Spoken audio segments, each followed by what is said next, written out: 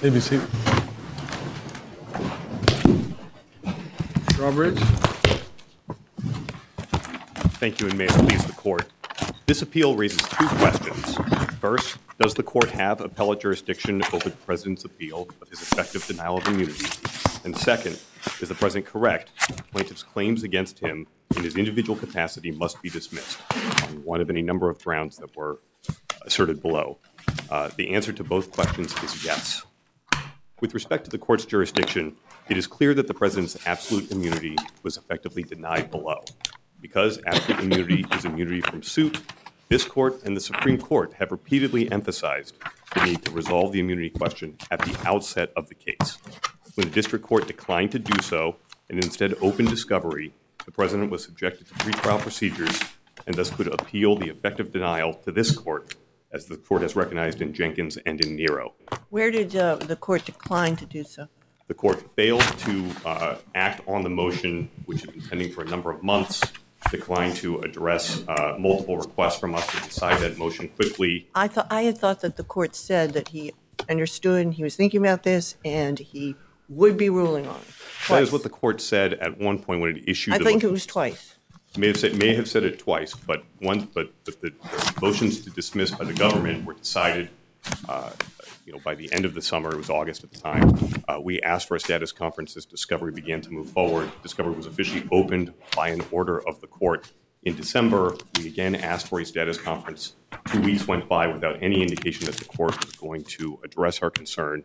And with discovery open... Well, on the day you requested another ruling, actually you said in August you said at the earliest convenience, and then in December you requested it again, and on the very day you requested it, the court ordered discovery. Correct. 6 months of discovery program. Well, 38 as I subpoenas. understand the discovery order, it wasn't against the president in his individual capacity. Is that correct? Well, the discovery order reached a number of third parties. It included some of the organizations that are associated with the president's business operations. But that point is neither here nor there, because the proceeding of discovery against anybody in a case in which the president remains a defendant is subjecting him to pretrial procedures. And Iqbal makes that clear. In Iqbal, you may remember the Supreme Court addressed the question because there was a suggestion there by the parties that they would hold off on doing any discovery with respect to Attorney General Ashcroft. And the court said no. The development of a factual record, the continuation of discovery, puts the president, in this case, Attorney General Ashcroft, in an untenable position.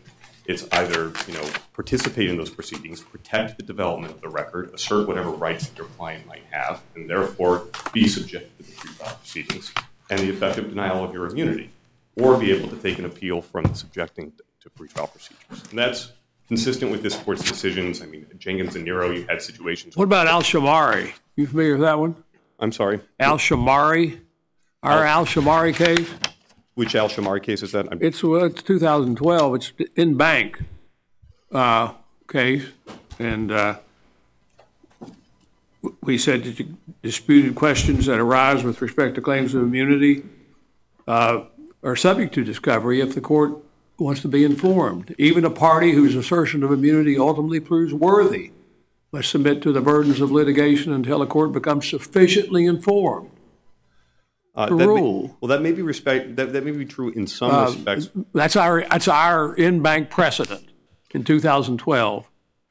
Well, certainly there was a collateral order qualified immunity case. Correct. And not absolute immunity. I'll give you that. That's right. So absolute immunity is obviously a stronger protection against any invocation of pretrial proceedings. But even in that case, the fact that the district court may deny qualified immunity and appeal comes up and there is deemed some further procedure that is necessary to reach that point doesn't really apply in this case because you have all the information that you need to decide the absolute immunity question at this point. And the only other choice, again, and remember that once we did file a notice of appeal, rather than indicating that it was prepared to rule on the question of absolute immunity, it was the court that raised the question as to whether the president in his individual capacity could be dismissed from the case. So I just don't think there's any basis to assume that an order was forthcoming from the district court and discovery was open. Well, there's a lot of basis. The district court told us twice it was coming.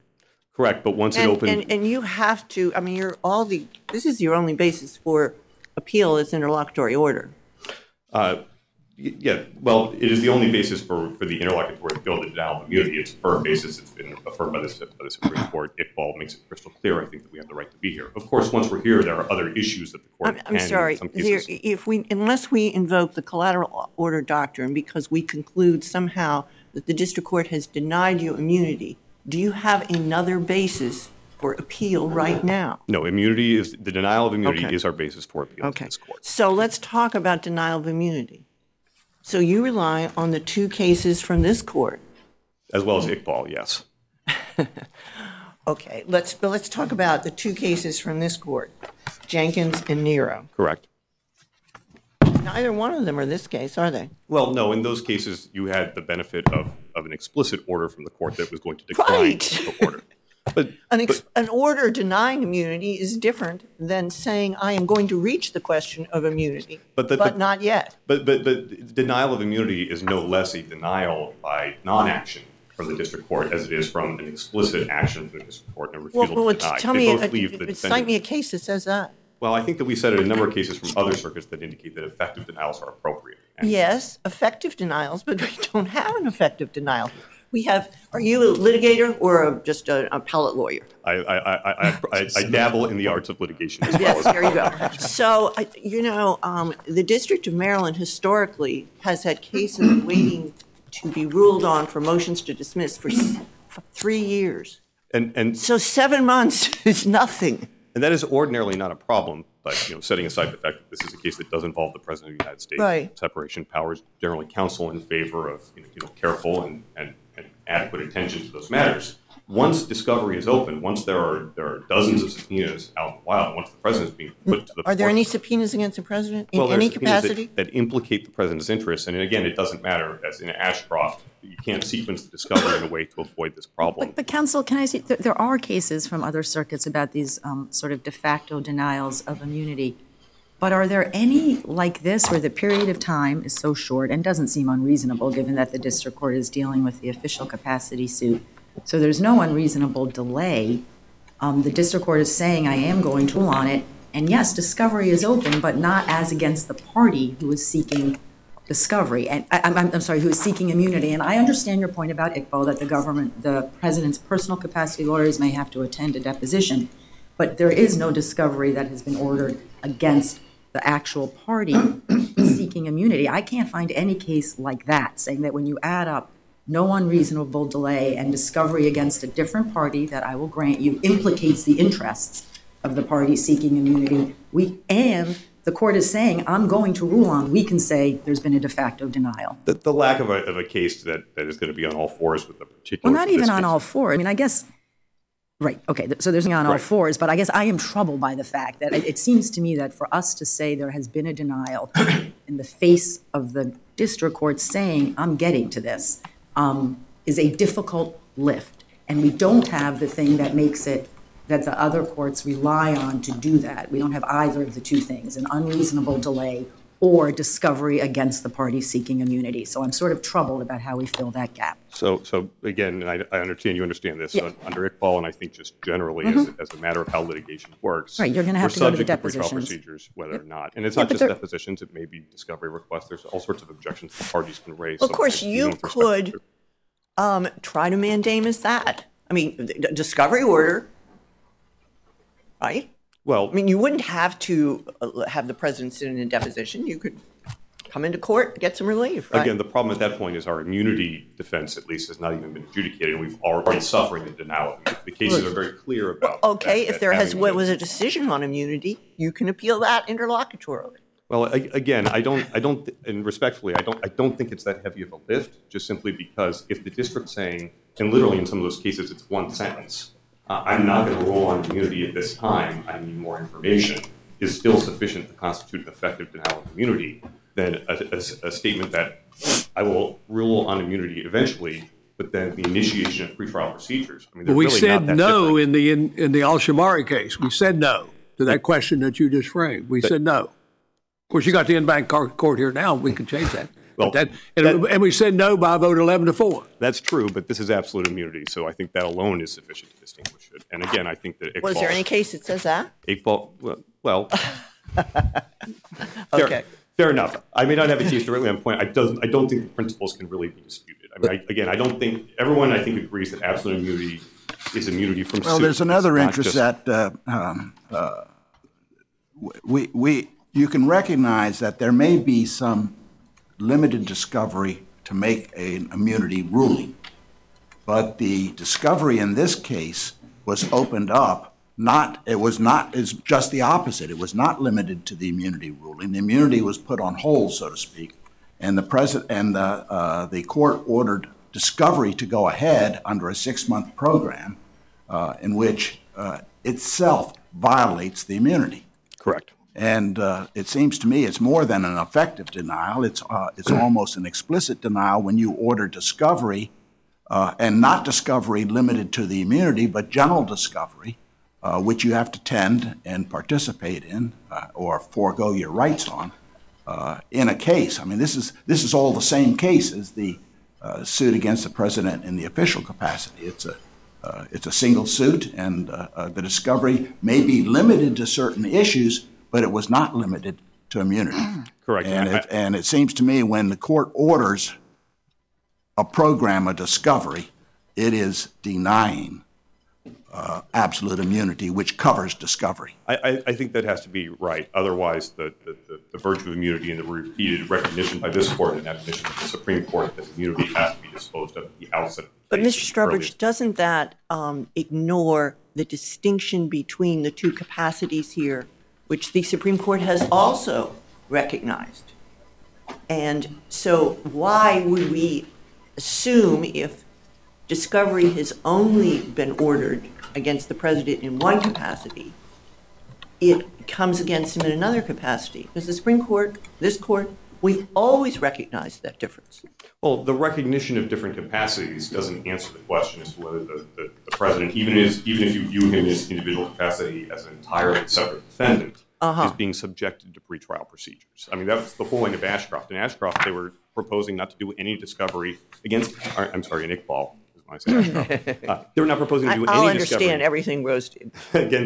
against entire parties in that case. So if in that case, even discovery that's only succeeding against other parties still implicates the immunity, the right to early determination of immunity. But except, I mean, you have two different, I'm over here, sorry. You have two different cases, one in the president's official capacity, one in his individual capacity.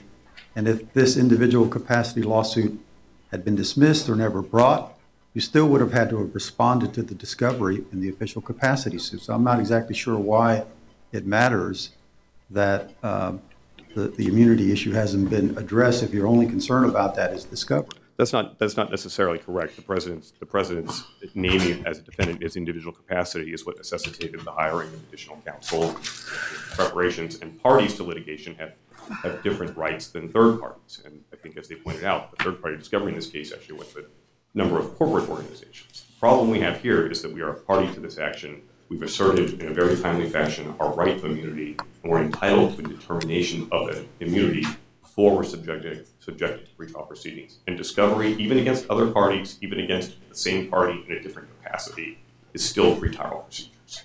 And I don't think there's any room when you read it law to quibble with that point. Well, to raise a question that we talked about a lot in the previous case, what is it that you want from us? In this case, I think the court clearly has jurisdiction and has to exercise No. I know what you think about that. What do you want the order to be? Well, I think that the court is obligated to address Article 3 standing in the first instance. Guilfo makes that clear. So I think that you have to, at least at a minimum, you have to reach and decide standing. We obviously think that there is no standing under any of the theories for the reasons You want the case to be dismissed, don't you? That is correct on immunity grounds, on standing grounds, or the other issues we've identified that are sufficiently dependent upon. So if we have no jurisdiction, we're going to dismiss it. You're going to get the relief you want, right?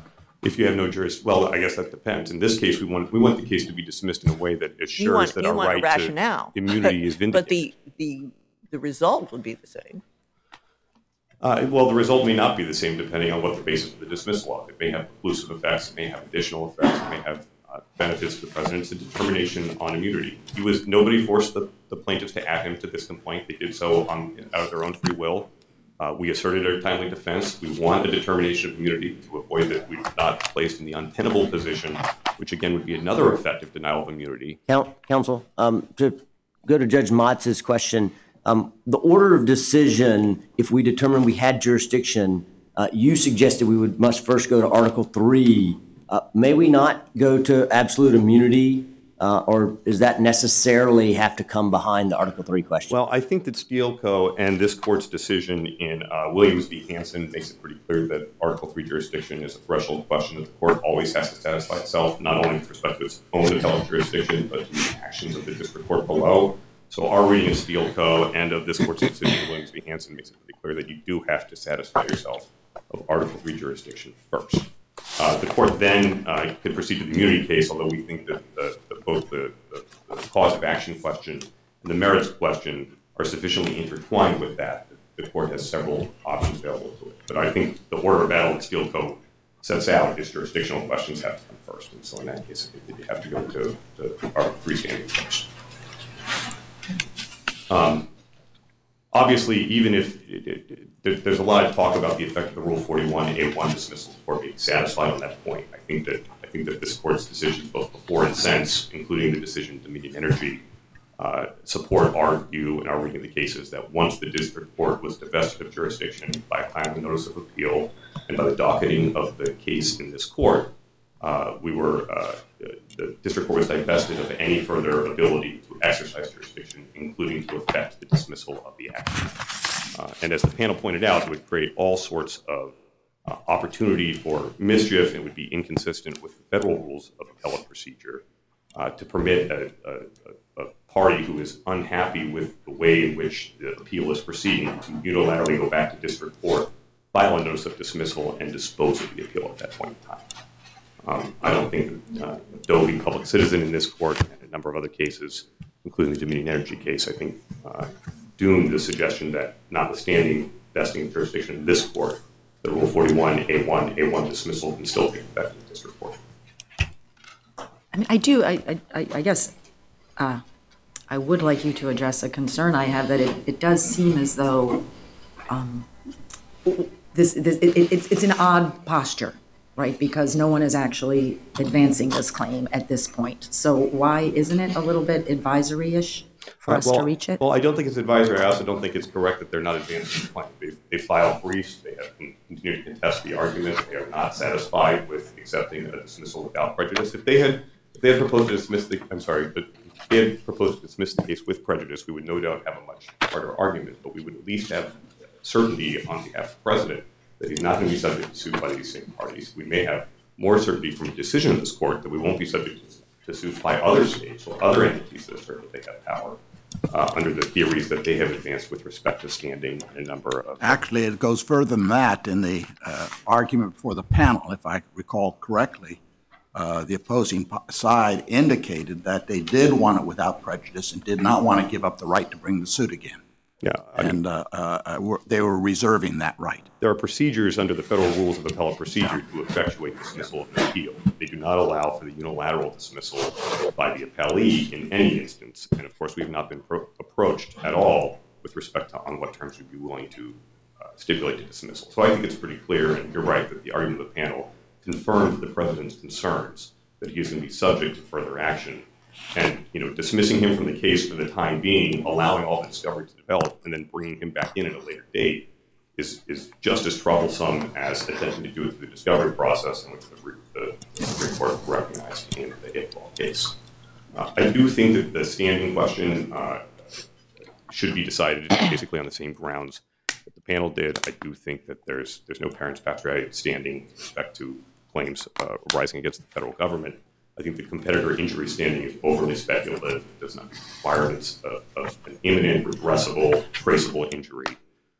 In this case, that even the competitor standing cases have imposed, and the quasi-sovereign interest that was asserted below is very difficult to fathom. It doesn't arise to the level of concrete injury and harm. And I also think that immunity is a sufficient basis upon which to dismiss us, as it was made clear in the other one that the lawsuit against the president in this case arises only from his official status as president and can only violate the Emoluments Clause. as president, and therefore immunity would be appropriate. I'll reserve my time unless there's further questions. Thank you, Counsel. Mr. Tulin.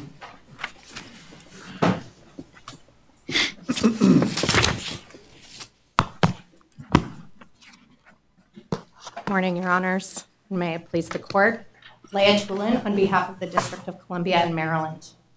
We think that this Court lacks jurisdiction over the President's appeal for two independent reasons, and that is where I intend to focus my attention this morning, but I would also be happy to answer any other questions the Court may have.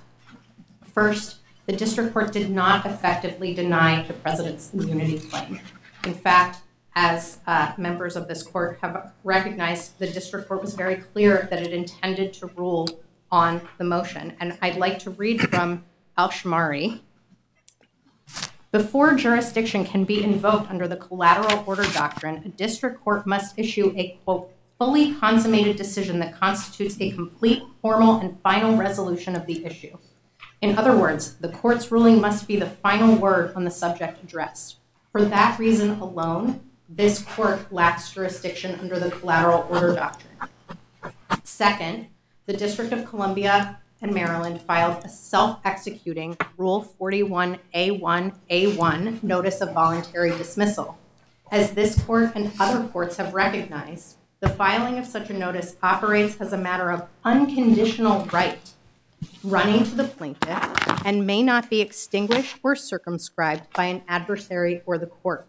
Thus, even if you had not filed your Rule 41 notice until right now, filed it during the course of oral argument, would that moot our case? So I believe it would, and that is the balance that's struck in the federal rules, and that's actually what this court's decisions in both Merrick's Titanic and in Ray Matthews discuss, is that even when there has been an investment of resources by the defendant and by the court, Rule 41 strikes the balance. It's a clear right-line rule. If a motion for summary judgment or an answer has not been filed, then a Rule 41 notice is an absolute So right under of your the plaintiff. view, for instance, you could wait till after oral argument, file your Rule 41, terminate the case. You could even wait till after the opinion's issued, but before the mandate issues, and still file it. Well, I think that is the logic of our position. That's obviously not what happened here, but also there's a whole line of cases about mootness. That is where your view of Rule 41 takes you. It does take us there, but what I would say to that is that there's a whole line of cases, the Munsingware cases, that talk about what the appropriate thing to do to essentially to address the sort of concern about gamesmanship is that if the party who's voluntarily moots the case can't get the benefit of a lower court decision. So the equitable remedy of vacatur exists to address any sort of benefit that they would get from that. And here, there is no decision. That's no assurance, because the dismissal would take place probably under the gamesmanship theory at a stage of the case where the party dismissing was fairly certain it was going to lose. So the party dismissing knows it's not going to get the benefit of the district court decision in any event, because the Court of Appeals appears, either from briefs or argument, to be unsympathetic to the position. So you just snatch the case at the 11th hour. The benefit of the district court decision is immaterial to you, because you're not going to get it. You say you lose the benefit. Well, you're going to lose the benefit if there's a reversal at the appellate level. So how is that any kind of safeguard against the sort of gamesmanship with respect to Rule 41 that you seem to be advancing? Well, what this court said in Merrick's Titanic is in that case, at the district court level, there were concerns that the party had come in. There was a motion for preliminary injunction. There had been hearings, 3 days of hearings on the preliminary injunction motion. And the court was actually concerned that there was a fraud on the court, that the party seeking the preliminary injunction had misrepresented things to the court. And what the court in that case said is that it is especially tempting to force the plaintiff to take its medicine in a case like this, where the plaintiff's behavior has been so disassembling, if not downright fraudulent. But our task is to apply the text, not improve upon it. And so all of the Rule 41 cases contemplate the possibility that a litigant may use a Rule 41 notice of voluntary dismissal in a way that leaves the court and the other side feeling unsatisfied, but they've nevertheless described it as an absolute, unconditional, self-executing right. Do any of those cases actually deal with a dismissal filed when a case is on appeal? So none of those cases are on all fours in the procedural posture. But isn't that the problem here? I mean, it makes sense, I guess, that where the district court has retained jurisdiction to allow for that kind of liberal voluntary dismissal, but the case is now before us. And so why should we defer to a district court dismissal when the case is properly before the appellate court? Well, because for two reasons. The first is that it's not properly before this court. Well, it is. Once the notice of appeal is filed, jurisdiction vests in the Court of Appeals. Once the notice of appeal is filed, jurisdiction vests in the Court of Appeals. The only thing that can happen in the district court is an act in aid of the appeal. Undermining the appeal is a different thing. So the district court, once the notice of appeal is filed, can act in aid of the appeal. Otherwise, jurisdiction's in the Court of Appeals. That's the law, as I understand it. So we had one of these things last year. It was in there's a case called Dominion, and they had one of the issues similar to yours, but there the district court had entered a stay, and we skirted the issue because they tried to file the Rule 41 thing after the stay was imposed. We said it was barred by the stay, obviously, on the face of it. So we didn't have to deal with the thing you're presenting. Seems to me you were stretching things and getting off on something you don't need to get into. I don't have any idea why you're getting into this. Well, the only question here is whether this collateral order appeal can go forward, where there's never been a ruling. And isn't there an issue there under Al-Shamari about if we have a controlling question of law that doesn't require factual development? We have, I think, an exception to the prohibition against a collateral order from our in-bank decision. And you're not suggesting there needs to be any factual development here. I mean, it's just a pure question of law, isn't it? So I believe that the immunity question is a question of law in this case. So if I'm right in the way that opinion reads, we don't need to go through the Al-Shamari factual development issue that opinion talked about. Well, I still think that the opinion addresses the fact of what constitutes a collateral order. Here, there is no order. And the defendant certainly could have sought mandamus. I got you. So I don't mean to cut you off, but I understand your position that the non-order isn't effective enough. And we have to address that first about whether the discovery here, in effect, creates that. I certainly understand that. But that issue wasn't presented in Al-Shamari, so that's a separate decision for us to make. Wouldn't you agree with that?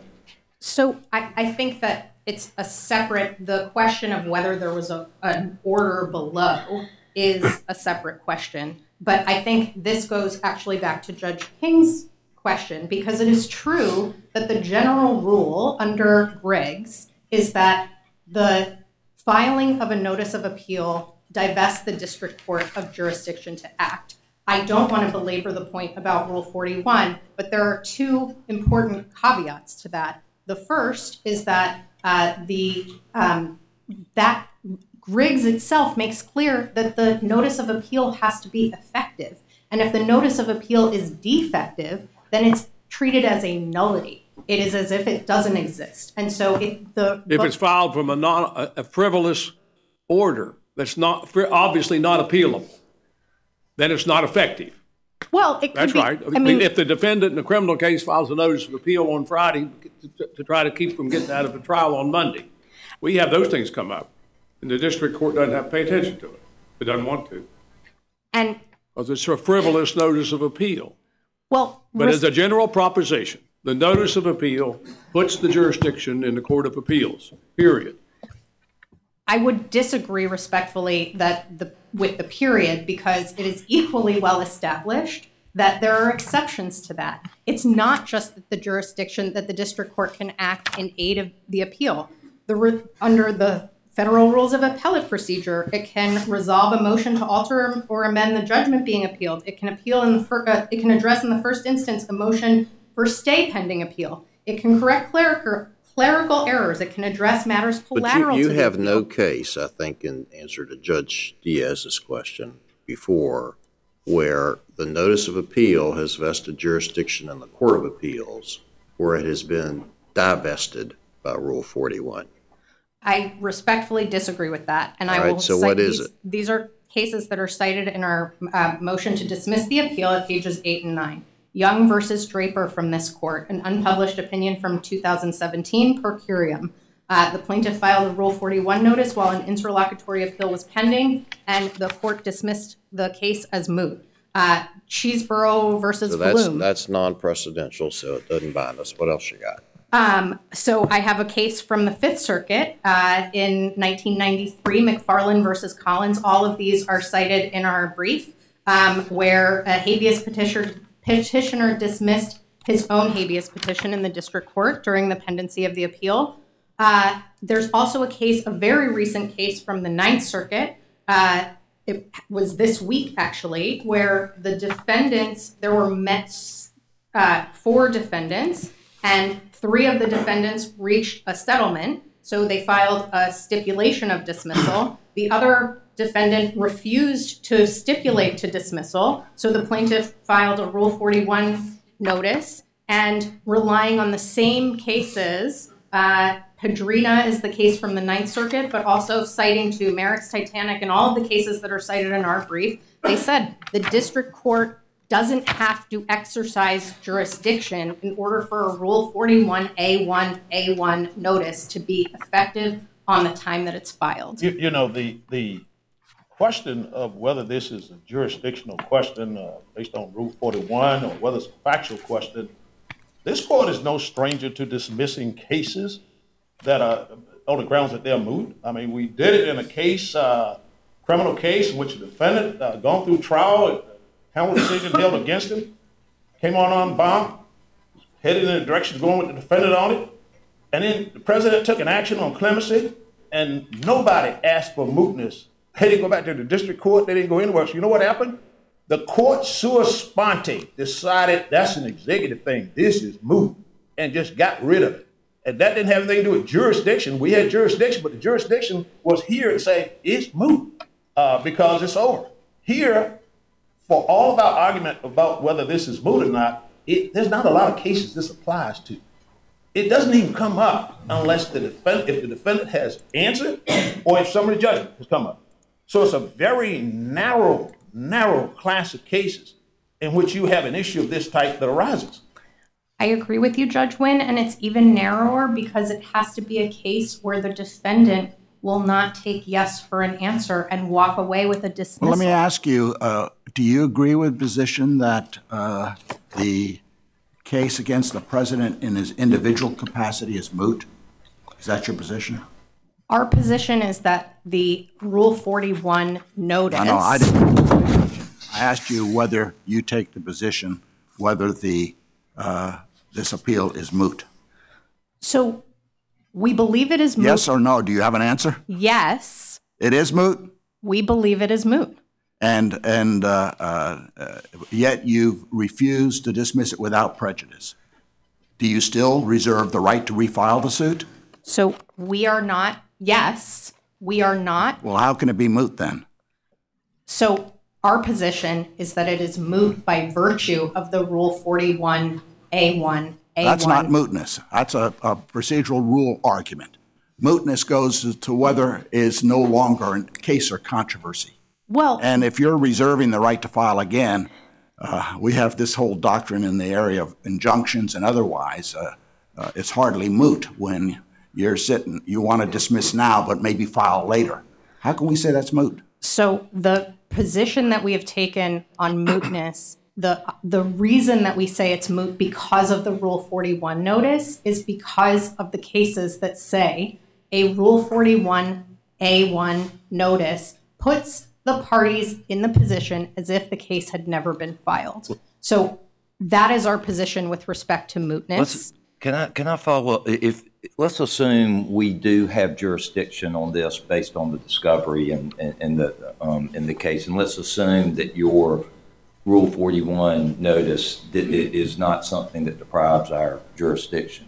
Do you have any argument that we don't have to address standing first, assuming we have jurisdiction in response to what your colleague argued earlier?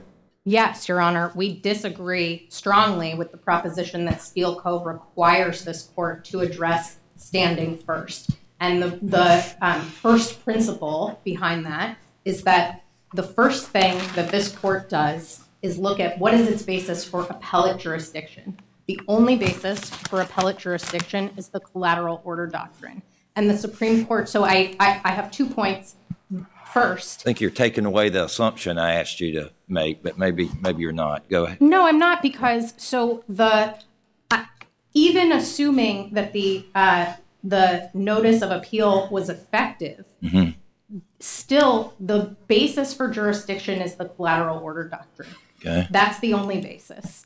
What this court said, so the Supreme Court has addressed this in several ways. In Sinechem and Tenet v. Doe, both of which post-date Steele Co., the court said the courts have wide leeway in choosing among threshold grounds for disposing of a case.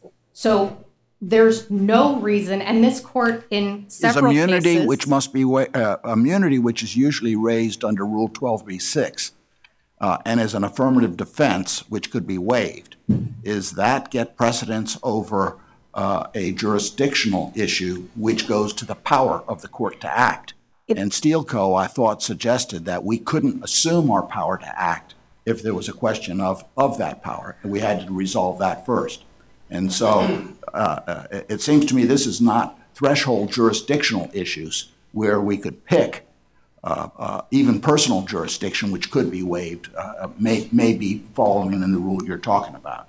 But this is a 12b-6 affirmative defense, and you're suggesting we should decide that ahead of the power of the court. And I'm wonder whether Steele Co. really doesn't tell us we have to decide our own power before we go ahead and exercise that power. Well, what the Supreme Court made clear in Sinechem, which is a case that said that it was okay for the court to decide forum nonconvenience before addressing jurisdictional issues. What kind of jurisdictional issues? Personal jurisdiction? There's a lot of difference, you know. Article 3 jurisdictional issues. Well, I understand, but Article 3 under a personal jurisdiction is quite a different concept from subject matter jurisdiction. Subject matter jurisdiction, we don't even have the power to act, and that was what Justice Scalia was trying to point out that we should pay attention to. And other jurisdictional questions, like personal jurisdiction, is also jurisdictional, but it can be waived. And it doesn't deprive the court of the ability to act. And so I think that's the important distinction that Steele Co. makes.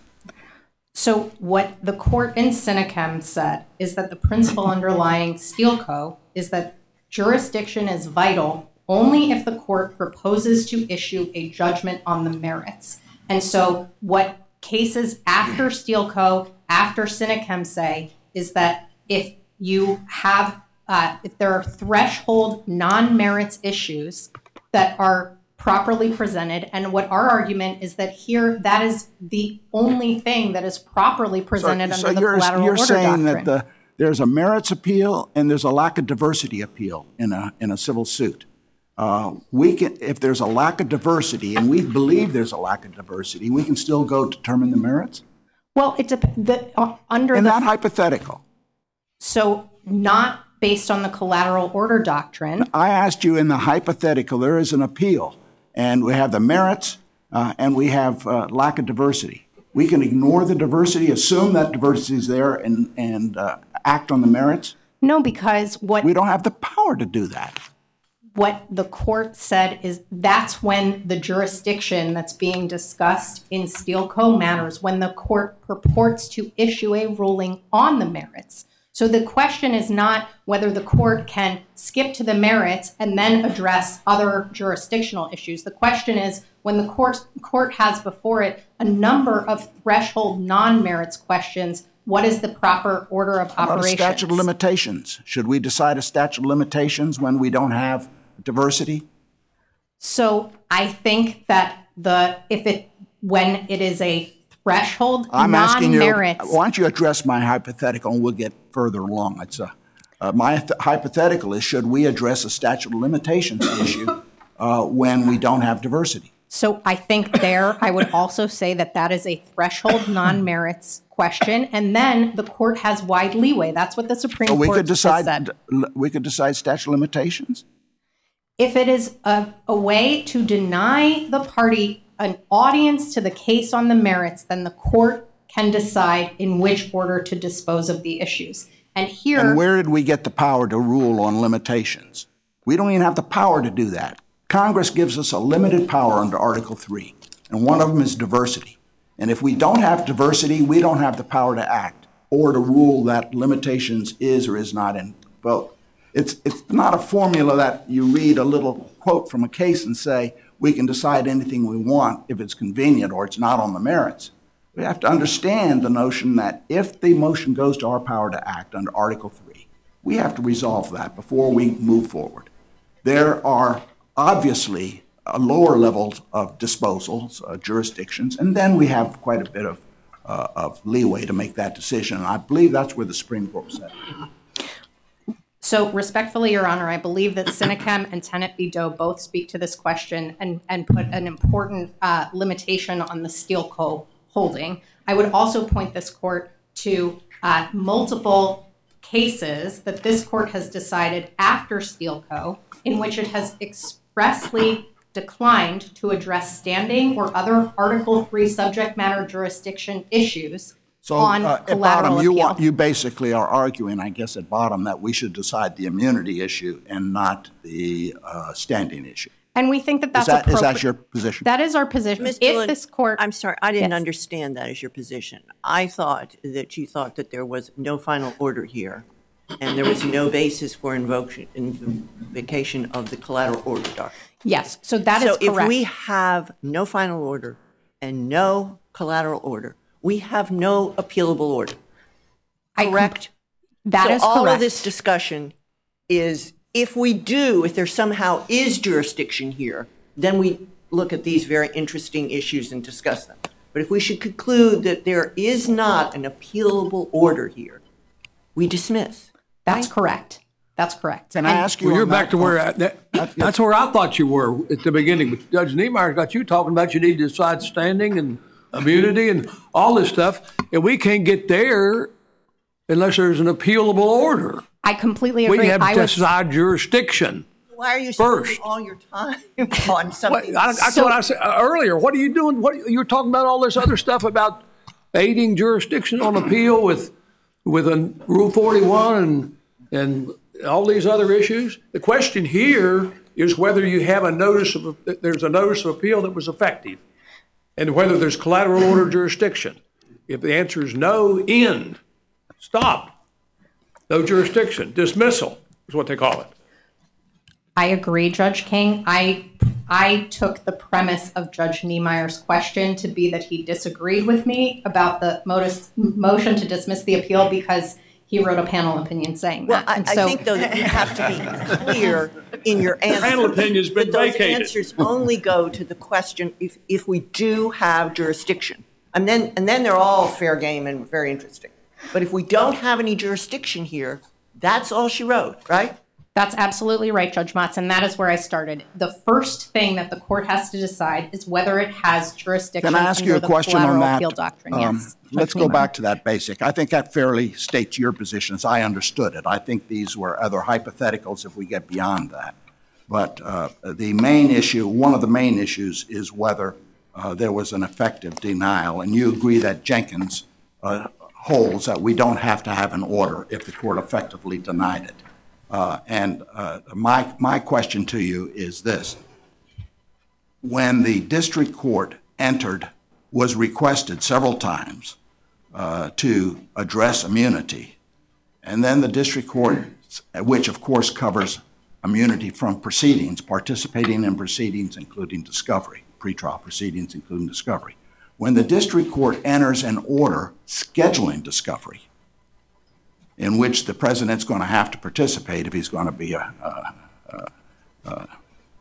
stay in the proceeding,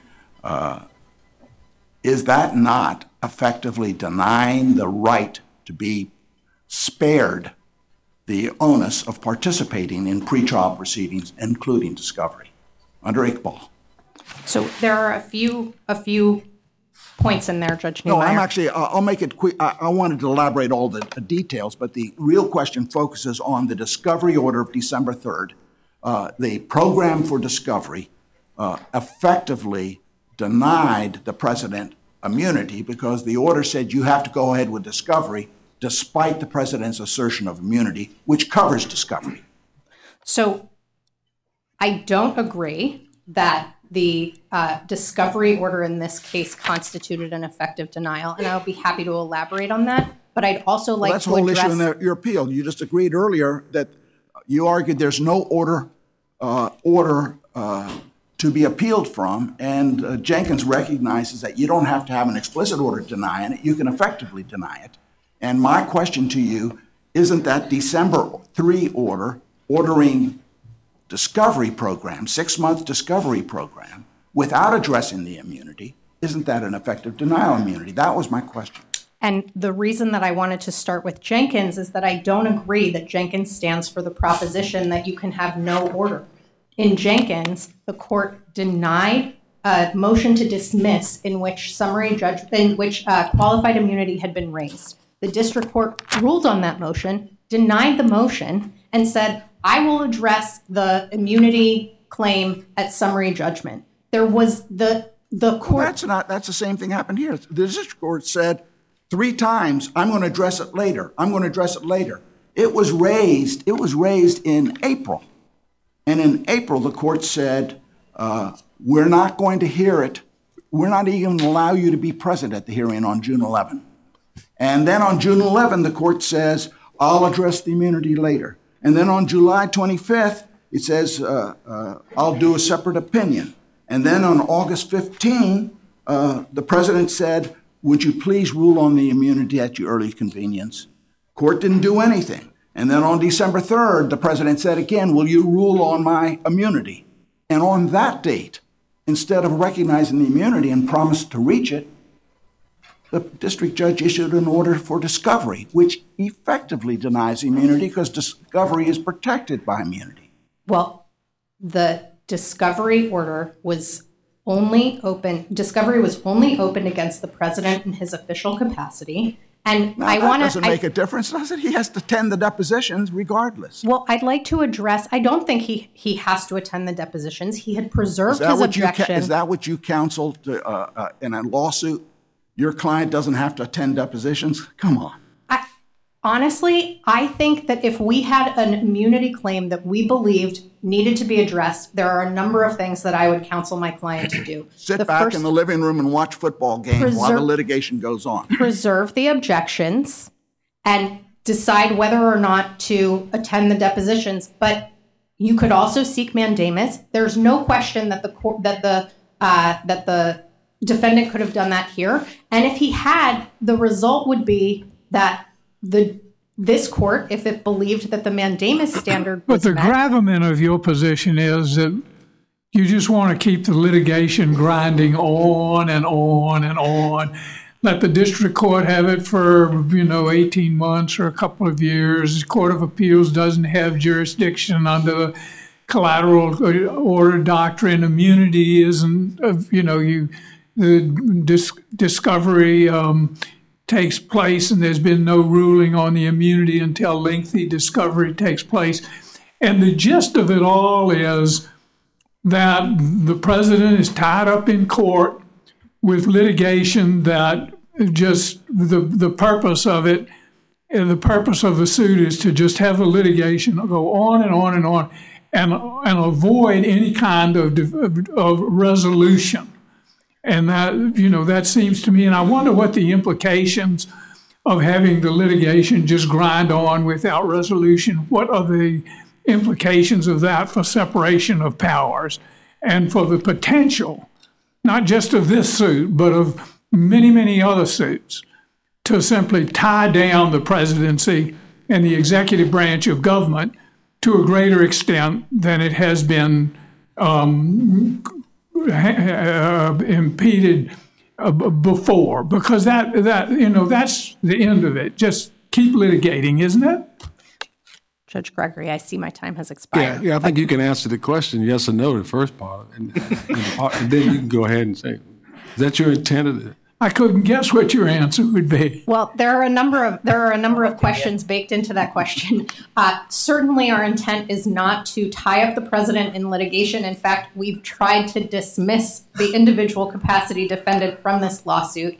And we're also not taking the position that if discovery had gone forward and we had noticed the deposition of the president, that he would have no effective relief, either from an effective denial or through mandamus. But here, where the district court evidenced an intent to rule, was working through the issues in this case, and there's no order from which to appeal, we believe that this court should, at a minimum, we believe that this court does not have jurisdiction, and we believe that even if this court does have jurisdiction, that the appropriate thing to do is to send it back to the district court. But if the president is denied a right to appeal under the collateral order doctrine, aren't the long-range implications of that the president's going to be tied up in interminable litigation without a court of appeals ever being able to review it? And what it does is, once again,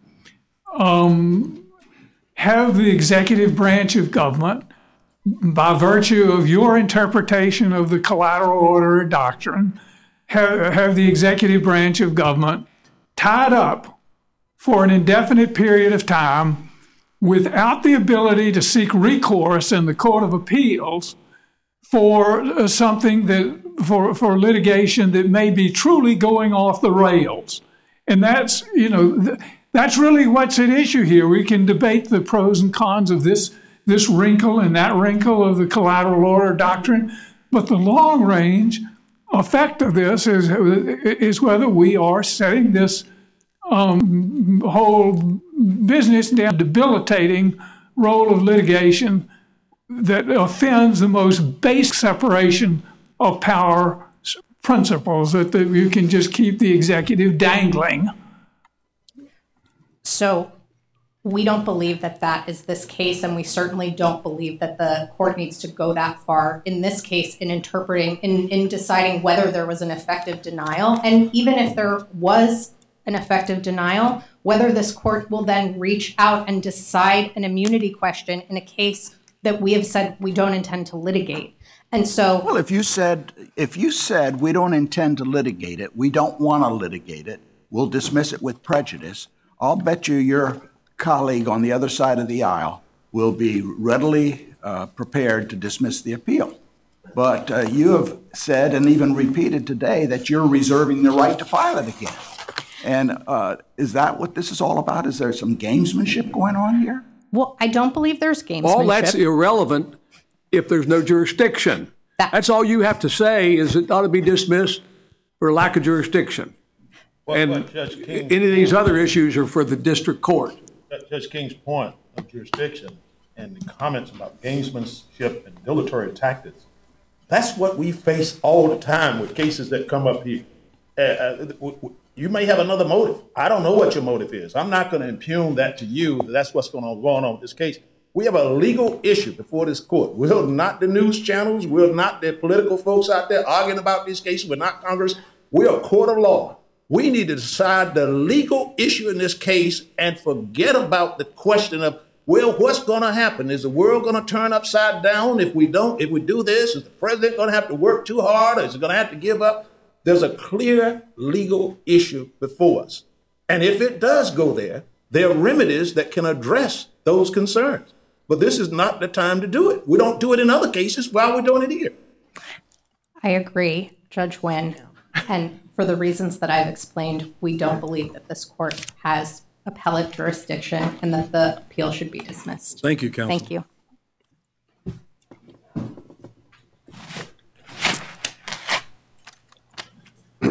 This court unquestionably does have appellate jurisdiction over the case. The case is not moot. The arguments are being pressed. There is relief the court can give. The president has asked for from the very beginning of this case. The plaintiffs are unwilling to give him anything close to the relief that he's seeking. On the effective denial point, I want to make a couple of things very clear. The notice of appeal that we filed included a notice of appeal of the order opening discovery. So we do have an order that we filed a notice of appeal. It's not just simply a notice of appeal on the docket untied to any action by the district court. I also don't think, I think the court has to grapple with the question that if it's actually going to require something as explicit as what happened in Jenkins, and again, that's not much more explicit than happened here. I'm going to rule later is not much different than I'm going to issue my decision at a later point in time. They're So very you want this close. court to take over the discovery too, in the official capacity case as well? I'm sorry. You want us to take over discovery as well, to manage that? No. I think that subjecting the president to Well, discovery. subjecting. You keep Forcing talking him about, to we're talking about the law in terms of discovery. That's normally district courts manage discovery, don't they?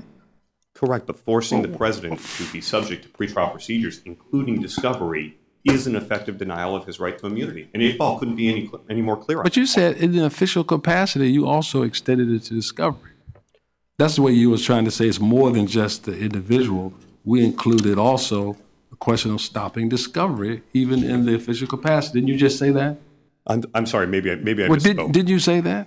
I'm not sure. I said that the opening of discovery against any party in any way, shape, or form constitutes a denial of. But you said that you also included the aspect of discovery in the official capacity. You're asking us for a remedy there as well to stop that. No, Did you say that? Did you say that? Yes or no? Just now, when I took the podium, or at some point in the case, when we were filing state applications, On your for rebuttal, did Okay. you say that? So Maybe I misunderstood, but I thought that's what you said. we may have an honest misunderstanding here. I'm not sure what I say, so let me rephrase my point on this. All right. Once discovery was opened against any party in any capacity, the president, as a party in this case, was being subjected to pretrial procedures that constitutes an effective denial of immunity, and we have a right to appeal from that order, even if the district court's prior statements were somewhat opaque about how long it was going to take to rule on immunity. We're looking at these various doctrines, and to listen to the discussion of mandamus and immunity and the collateral order doctrine, it's almost as if we think this case is really no different from your ordinary slip and fall case, that the character of the litigation is demonstrably different from, say, we face this all the time. That's a response to you. Oh, we face this all the time. No, we don't face it all the time. This is I think everyone would admit it is a case with dimensions that come before us that simply do not come before us on a normal Tuesday morning.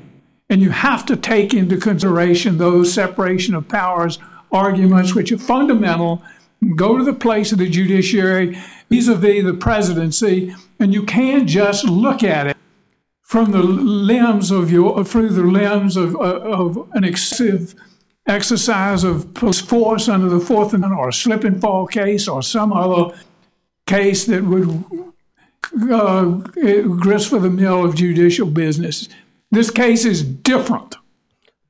I certainly agree that this case presents a lot of unprecedented and highly important issues. It incorporates separation of powers concerns, and those weigh in favor of a lot of the arguments that have been advanced so far.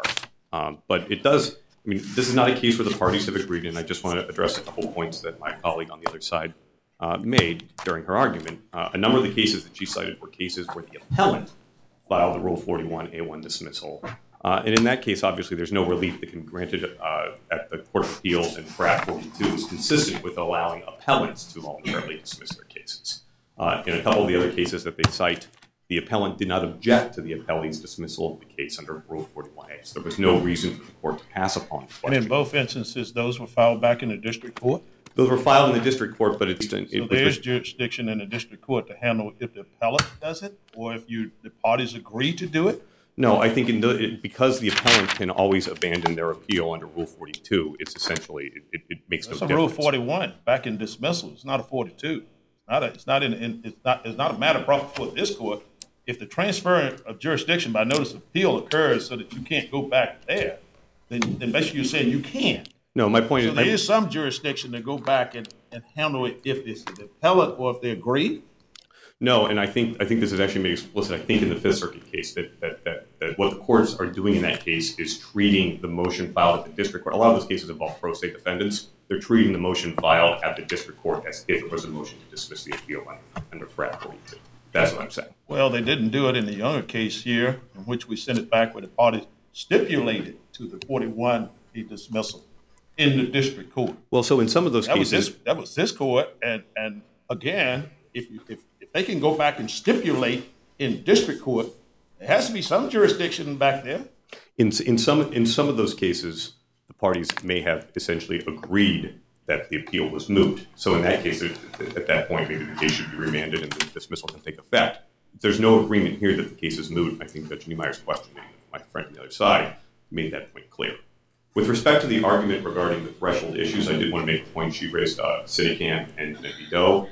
Those cases do make clear that the court can choose among certain threshold issues, especially issues that go to the power of the courts. And so, for example, arguments about whether the court has the power to recognize a cause of action in some cases may constitute a threshold issue. There are other threshold statutory issues that sometimes go to the power of the court to act. But what Steele Co. and what those cases still simply say is that outside of jurisdiction or other similar threshold issues, you have to reach those issues. Help me understand, Lieutenant Vidot, why wouldn't we think about the Totten rule as being very similar to absolute immunity? And we can talk about qualified immunity, but absolute immunity in the Totten rule, to the extent that you understand where Totten comes from, it seems to have a similar idea to absolute immunity. And of course, in Lieutenant Vidot, the court said we can reach that as a threshold issue. Why wouldn't we think about absolute immunity in a very similar light? Yeah, to be fair, I think there was a fair amount of disagreement as to what the precise nature of the Totten rule was and to what. Yeah, I'm not sure either. But the point being is that it seems to have a similar foundation. Why wouldn't that Totten rule, which the court said under Steele Co., we can reach that as a threshold matter, why wouldn't that fall in the same category of absolute immunity, which seems to have a similar foundation? Well, I think my concern, I think Judge Niemeyer got at it, is that immunity is a defense on the merits, and a ruling on immunity is considered a merits ruling. We cite a couple of cases for that in our opposition brief, and so. But so would the Totten rule would be the same way. Again, I think that was the subject of some dispute in Sinicam and in Lieutenant Vidot. It's a hard issue, and I'm not trying to suggest that there's an easy answer to it. But I think that, again, the standing case is very easy. The absolute immunity case, although we feel very strongly about it, we recognize there's somewhat of a dearth of precedent on presidential immunity. There's two cases. This case we think is a lot closer to Nixon than it is to Clinton v. Jones, which I'm happy to expound upon. But the court, to sum up my point, the court clearly has appellate jurisdiction. And I want to make one other point about this case being done. Even if this case were to go back, there's another lurking issue that's going to bring all these issues right back to the forefront, which is whether their Rule 41 A1 dismissal was actually effective because it did not dismiss the action as a whole. It only dismissed some claims against the president in his individual capacity. That remains an issue that we would absolutely have the right to appeal. Well, the rule talks about action.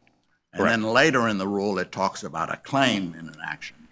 And so your point, I think, is well taken, is whether the rule is applicable only when they're willing to dismiss the action. Correct. And in this case, I think that there are other rules in the Rules of Civil Procedure that specifically address adding or dropping claims or adding or dropping Rule parties. 54. It doesn't make any sense to read Rule 41 to basically take the place of those The rules. one thing you know from a case like Mitchell v. Forsyth is that extension of discovery and the extension of litigative proceedings is absolutely at odds with the whole purposes of immunity. The whole purposes of immunity are to get a case resolved at a relatively early stage rather than a relatively later stage. Otherwise, the value of the immunity is entirely lost. And to the degree that the district court proceedings on the subject of remand go on and on and on, the value of the immunity drops down and down and down. And you have to look at this from the purposes of immunity and the particular cogency of immunity when you're bringing an action against the President of the United States. The purposes of immunity don't just dissolve when the President of the United States is defendant. They are magnified. And that's what we're talking about here. If I may just respond briefly. Certainly. Yes, I think that's right. Do you disagree with that? No, but without disagreeing the point about the importance of this case involving the president, which we absolutely agree with, and which a number of our actual arguments on the various legal defenses go to. This is not the only context in which the court considers absolute immunity claims, and there is a real problem if there's going to be a decision that you need an explicit order addressing the time at which immunity is going to be made. That is going to effectively deny all the benefits of absolute immunity, and it's going to run afoul of numerous Supreme Court precedents requiring courts to address immunity claims, especially absolute immunity claims, at the earliest stage of litigation. Unless there are further questions. Thank you very much. Thank you, counsel. We'll ask the clerk to adjourn the court for the end of the term, sine die, and we'll then come down and greet counsel. This honorable court stands adjourned, sine die. God save the United States and this honorable court.